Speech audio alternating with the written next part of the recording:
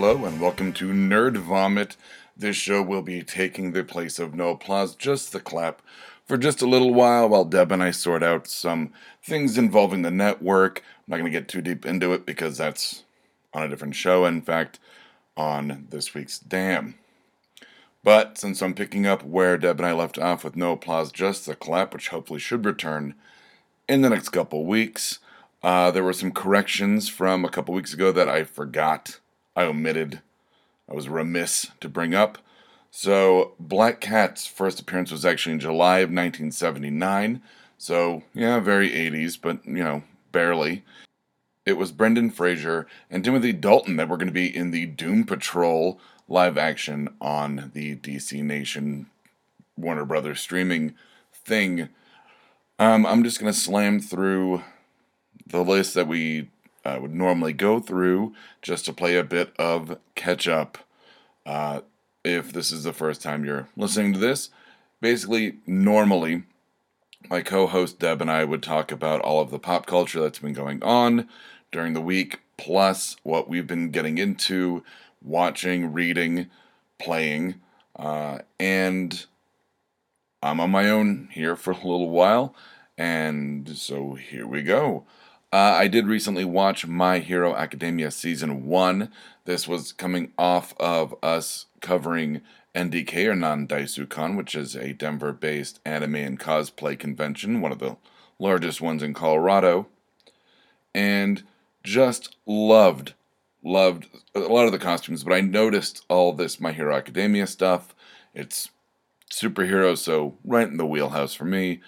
My issue with it was that it was a little slow. There was a lot of repeat exposition, a lot of flashbacks that they kept flashing back to the same events over and over and over again.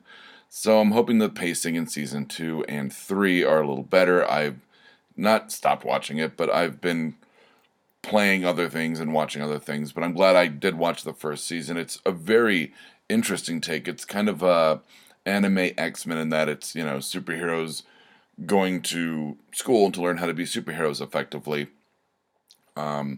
With just a unique twist that the powers they come up with are both incredibly powerful and sometimes, I wouldn't say tragic, but just ironic that, there's a girl with the frog-based powers, but, doesn't really do a whole lot when you're in the city or in a desert situation, stuff like that. Or the fact that the main character's powers, extremely powerful, he has the All for One, but his body's not used to it, and when he uses his super strength, it tends to break his bones repeatedly. Speaking of superheroes, I did play, Deb and I talked about it a little bit a couple weeks ago, but I've since beaten the Sony's and Marvel Spider-Man for PlayStation 4.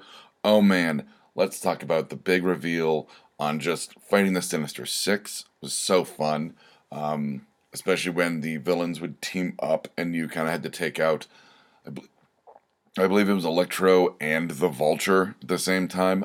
Such a blast. I spent most of the game chasing pigeons, which are not only side missions, but there's a main mission that happens as well where you have to chase fucking pigeons. That was a game where I chased pigeons for like days.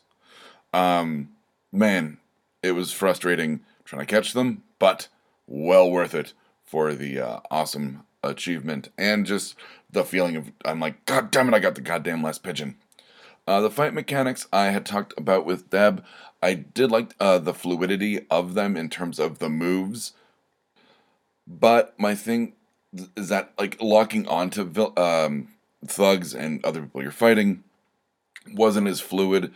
Coming off of, I was just replaying Batman Arkham Knight, and just the fact that, like, the free flow combat was a lot smoother than Spider-Man. So that, was an issue.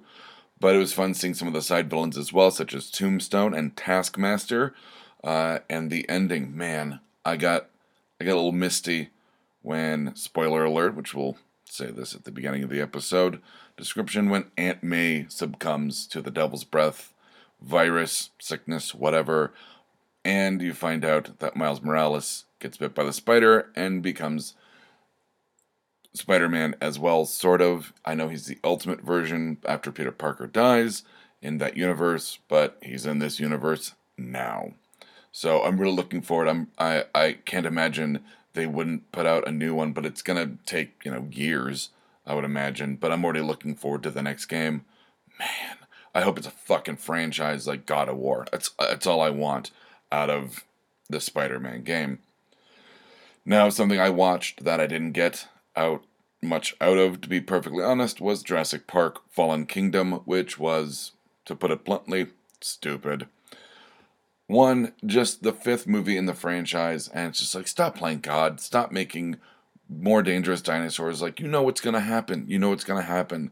And the fact that this was a trilogy, and by the second part, they finally earned the name Jurassic World, where dinosaurs have been kind of unleashed around the world, or they escaped from whatever town they were in. Um, they get transported like this rich guy's mansion, and then they get loose, and then there's a post-credit scene where you see like pterodactyls on the Eiffel Tower, and it's like it's a Jurassic World. And I was like, fucking whatever. And Jeff Goldblum was in it maybe a total of 2 minutes, like just testifying in front of Congress, and I was like, what the fuck? Like, what a waste. What a waste, in my opinion, because that was like I was so psyched to see Jeff Goldblum back in a Jurassic movie, but it was kind of a letdown.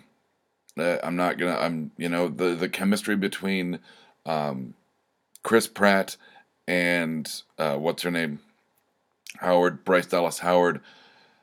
I don't think was there as much as it was in the first one. I mean, I like that the attic kid that they had on this one was kind of a weird MacGuffin because she's a clone of the main guy's daughter. So um, I thought that was interesting, and I do want to see where that storyline goes in the next one. But other than that, like it's like okay, yeah, great. You're gonna have to fight dinosaurs, and they'll probably reclaim. I don't know. Are the dinosaurs gonna get equal rights in the next one, or are they gonna have to kill them, or like I don't. It's just it's silly, silly. But speaking of movies I did like with Jeff Goldblum, Hotel Artemis, which was the directorial debut of writer Drew Pearce, who also co wrote Iron Man 3 and created No Heroics on BBC, which I'm a huge fan of. It being uh, kind of a dark humored take on like the superhero community. It's kind of like Seinfeld, but they hang out in a bar and it is dark humor first, superheroics second, even third, depending on if you want to look at like character development. Um, Hotel Artemis was a lot of fun. It was short, and there was a lot of character introduction that I thought they could have let some characters breathe. I thought it was kind of a waste having Zachary Quinto in such a small role. Same with Jeff Goldblum. I mean, it moves along at a pretty good clip, and it's a very audacious premise that there's like this hotel in the future, not too far future, that acts as like a haven and hospital for criminals. And it's neat because you have kind of the like low level thugs, and then Jeff Goldblum plays like kind of the big bad wolf of the city. And I just thought like it was moved along so fast that it was a little hard to connect with any of the characters outside of Jodie Foster's nurse character. But even then, it was like her character development and emotional arc was a little too fast. And while surprising and neat, I liked it. Like I said, the pacing was too fast. I would like to have seen a bit more of everyone else in it. Charlie Day, of course, acting like Charlie Day. I'm going to wait for the rest of the list on next week's episode. But I do want to explain what next week's episode is going to be. I'll be, we'll see. Talking about the fall season. That's what the note says, fall season talking points with all of the television coming back. And how we do that in the last couple of years has been to talk about the season premiere, the mid-season finale, and the season finale. So we're not talking about episode per episode unless something big happens, which normally in between those uh, mile markers doesn't really happen.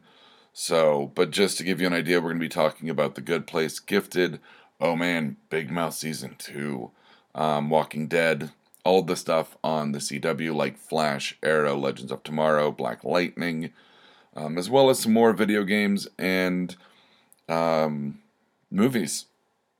So, That's it. I don't have a sign-off for this yet, and we'll see where it goes, but hopefully you enjoyed our recapping of some of the things that we would have talked about on No Applause, Just the Clap, which hopefully should make a return soon. So thank you for listening, and I guess, should I do Mistakes I Made or Social Contract Asshole? I don't know. We'll find out. Let us know on Facebook and Twitter, which are all on our webpage, www.bacnpodcast.com, or just search for us. We come up. I guess thank you for listening is the most earnest way I can end this. So thank you for listening in an earnest way. If you liked this, check out some of our other shows like Mr. Right, Exotic Liability, and No Applause, Just the Clap. You can find us at www.bacnpodcast.com and by searching for BACN on iTunes and Stitcher.